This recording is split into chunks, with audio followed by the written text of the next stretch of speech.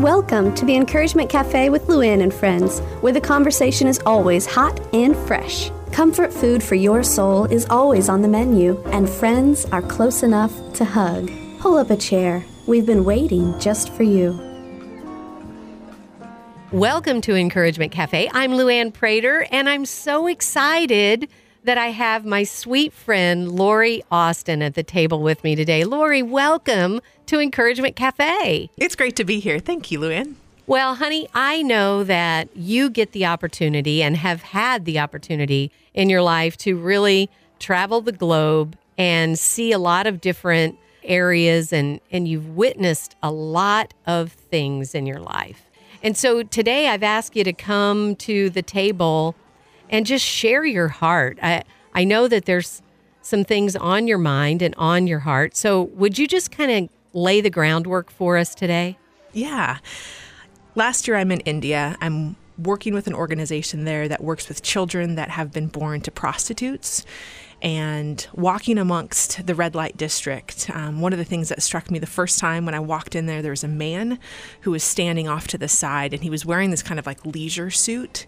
And he had the glasses that if you go out skeet shooting or shooting, like the orange glasses, and it just had this glow to his eyes. And I remember looking at him and knowing that he was a pimp, an owner. And I remember thinking, this is a bad guy. But as I continued to walk towards him, I just felt the presence of evil. And it's like my fist just balled up, and I was like, oh, I'm going to look this man square in the eyes. And it's just like, evil be gone, like Satan, get out of this place.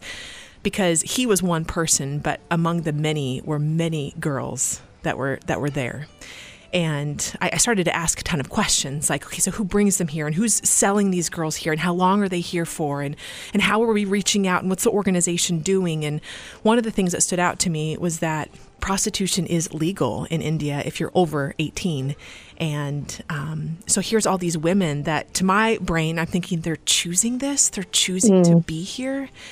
And in fact, they are choosing because of whatever their circumstances are. And I think that there's been so much abuse that has led them to this place. But walking amongst these women that are just painted garishly with all this makeup, it's just like awful. And young women, old women, and it just felt like I was walking amongst zombies. Because I'm thinking in my head, like, we're going to rally together. I'm going to get as many women as possible. How many people can we fit in that van? Like, we're going to stuff them all in. I'm going to rescue every single woman.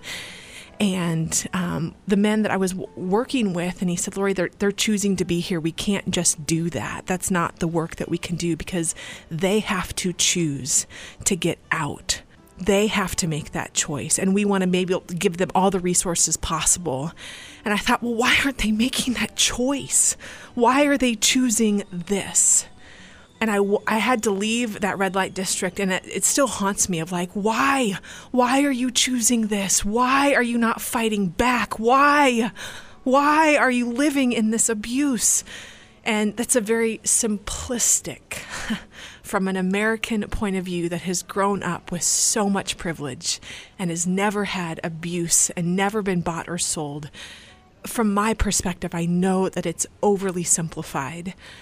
But I think as I look upon these women, my heart screams out, oh God, rescue them. And that's the picture that I've took with me. It's been about a year, and I think that it's not just the women that are working in the red light district, Luann, but I think that there's an application for me living in suburban America.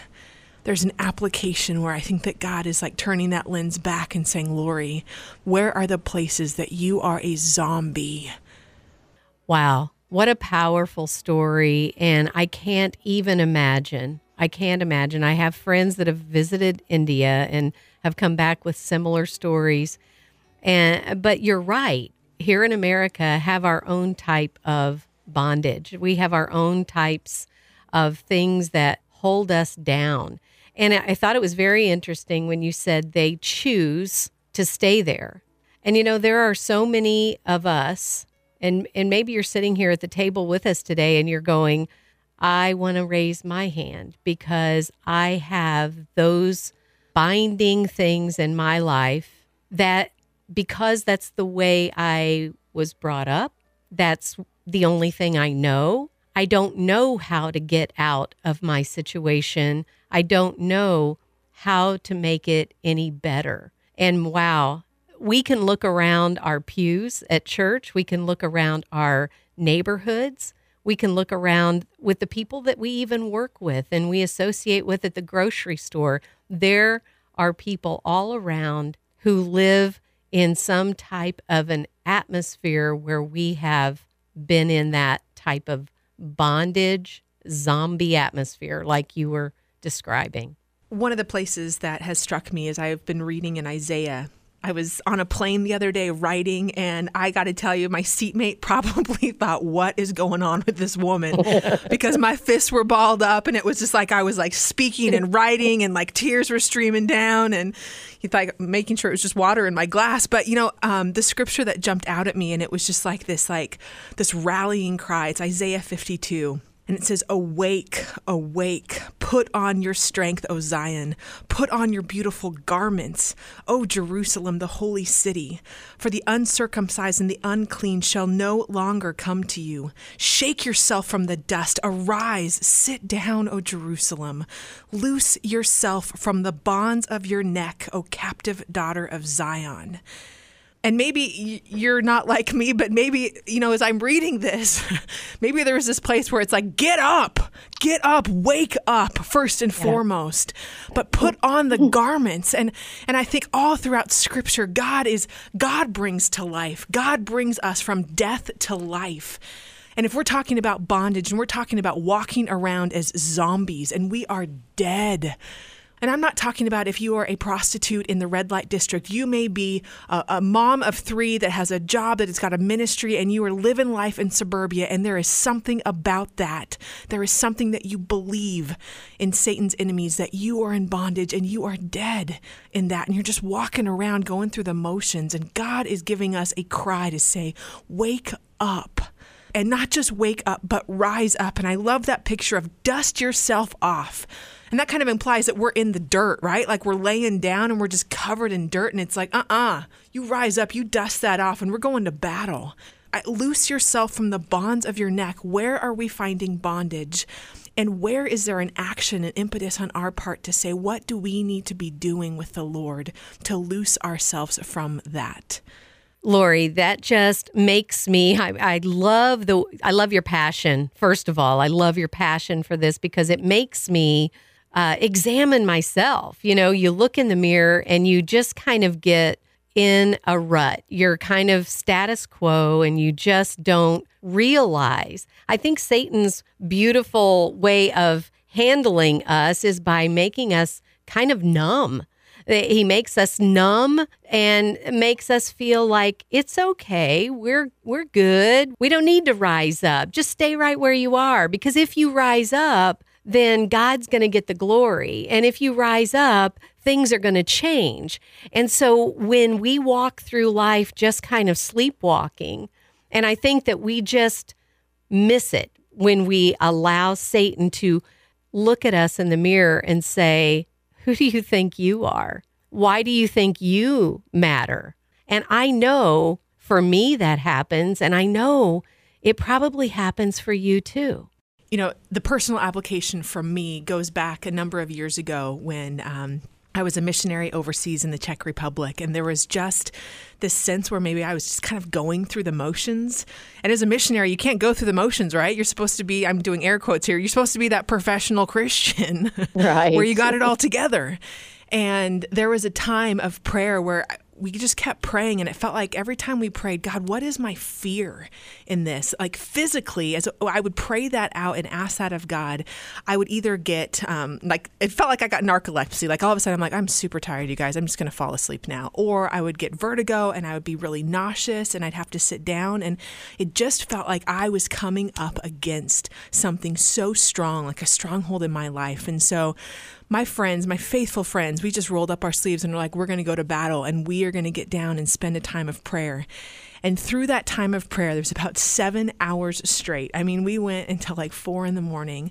And through that time of prayer, what was revealed to me and revealed to my circle there that we were all praying together was that there was such a place of bondage, of self-loathing, that was revealed to me. And it was like it was almost an idol.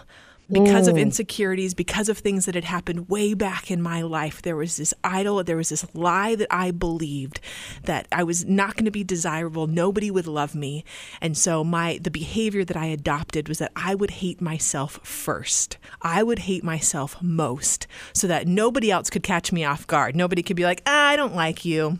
And so I could say, I don't like me either, so checkmate. And that behavior then became this lie and this belief about myself. And what Satan was doing was he was just keeping me on this bench of like, nobody likes you, everybody hates you, you hate you too. And instead, me as a created daughter of Christ, of God, that has been created with purpose and given and power and vision to be a force in the kingdom, I was on the bench, man.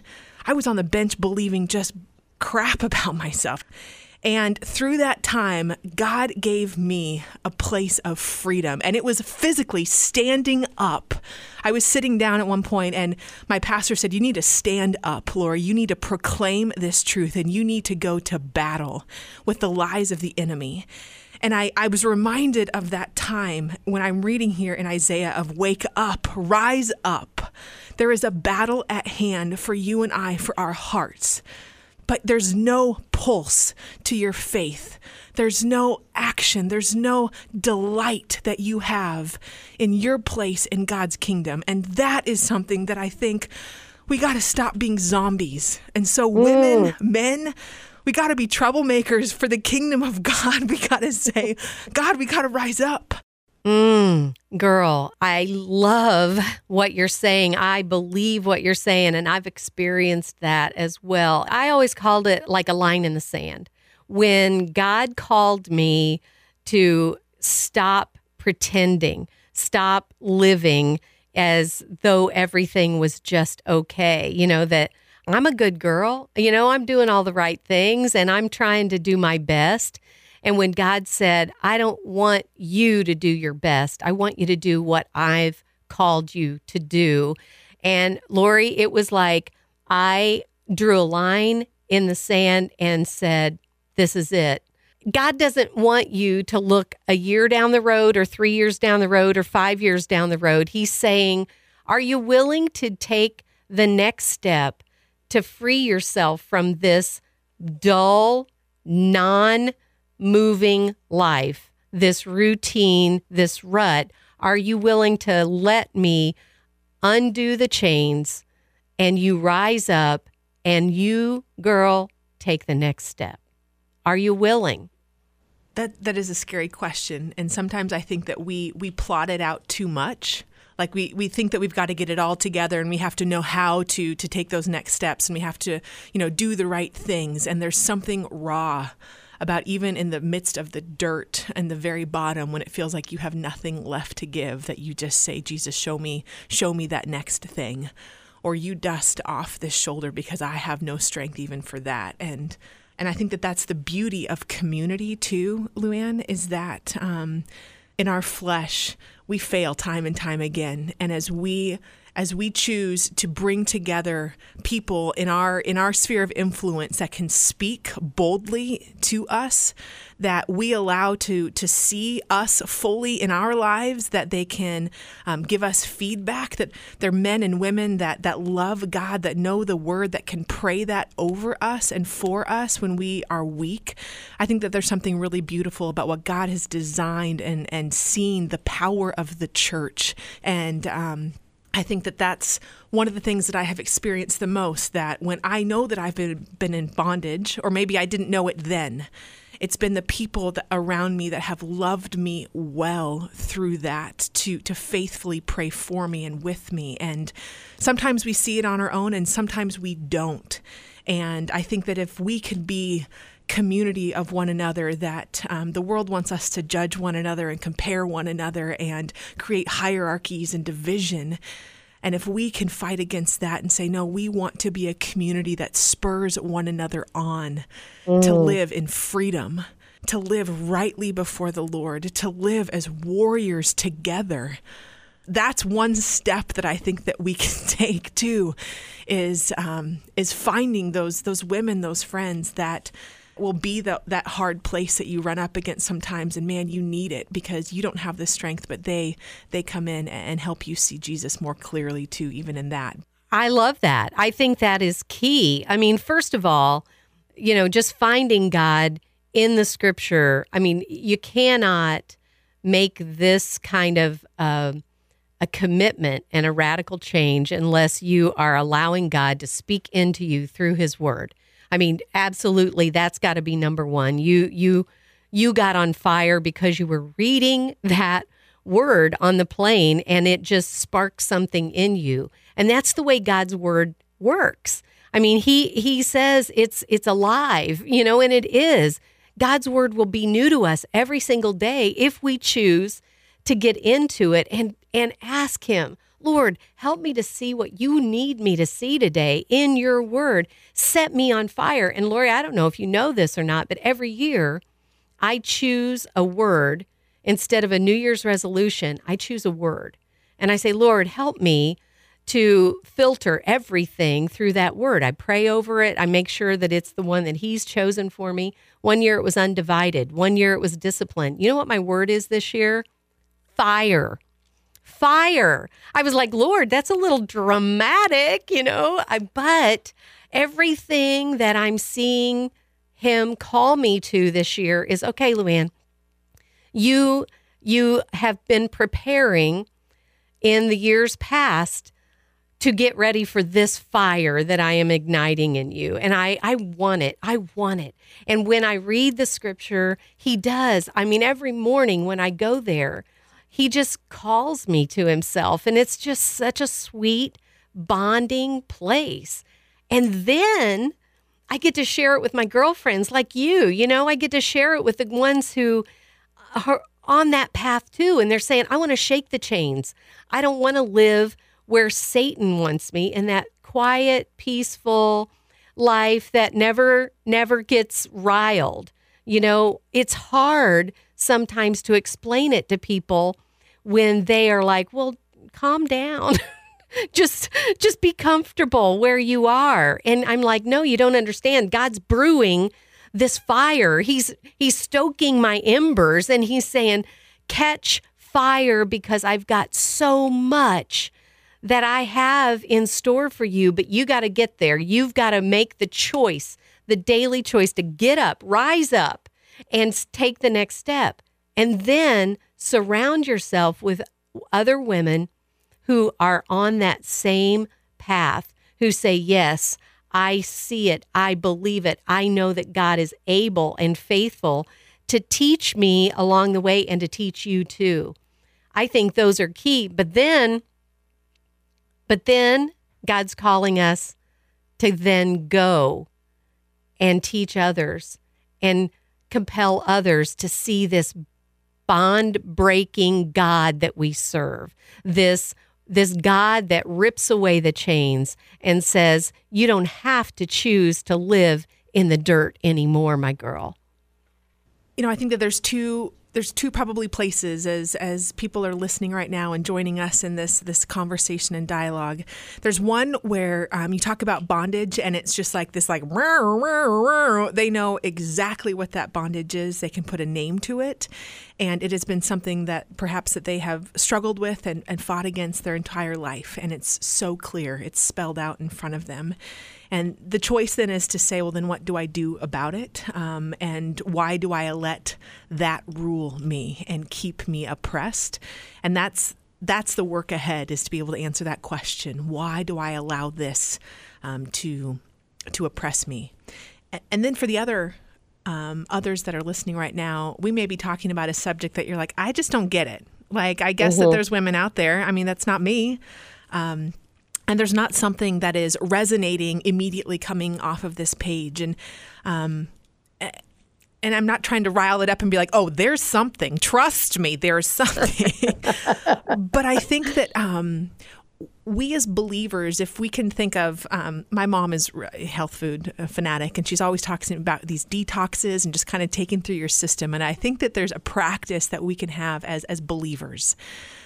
To detox and to just do this inventory with the Lord of, Lord, I feel like I don't feel like I'm running up against walls. I don't feel like I'm living in fear. And that may be true, and praise God for that. But I think that if we have a regular discipline of asking God, where has the enemy just creeped into that small little crack? What lie am I believing about myself as a wife, as a mom, as an employee or a colleague? Where are those places? Because if there are, and there's any sort of foothold, and there's any sort of lie that I'm believing about myself, that just manifests into all these different areas. And Satan is so crafty in the way that he does it, not in these big ways, but it just kind of continues to dull our senses. And so if we have got a discipline, a practice of checking in with the Lord and saying, God, show me the lies that I am believing. I don't see it. And if you do that by yourself, or if you do that in community with people of like, hey, reflect back to me, you guys, is there something that you guys need to be sharing with me? I think that we will be, as a community of believers, I love this picture that women are troublemakers. And I think that the enemy wants us to be this complacent, nice.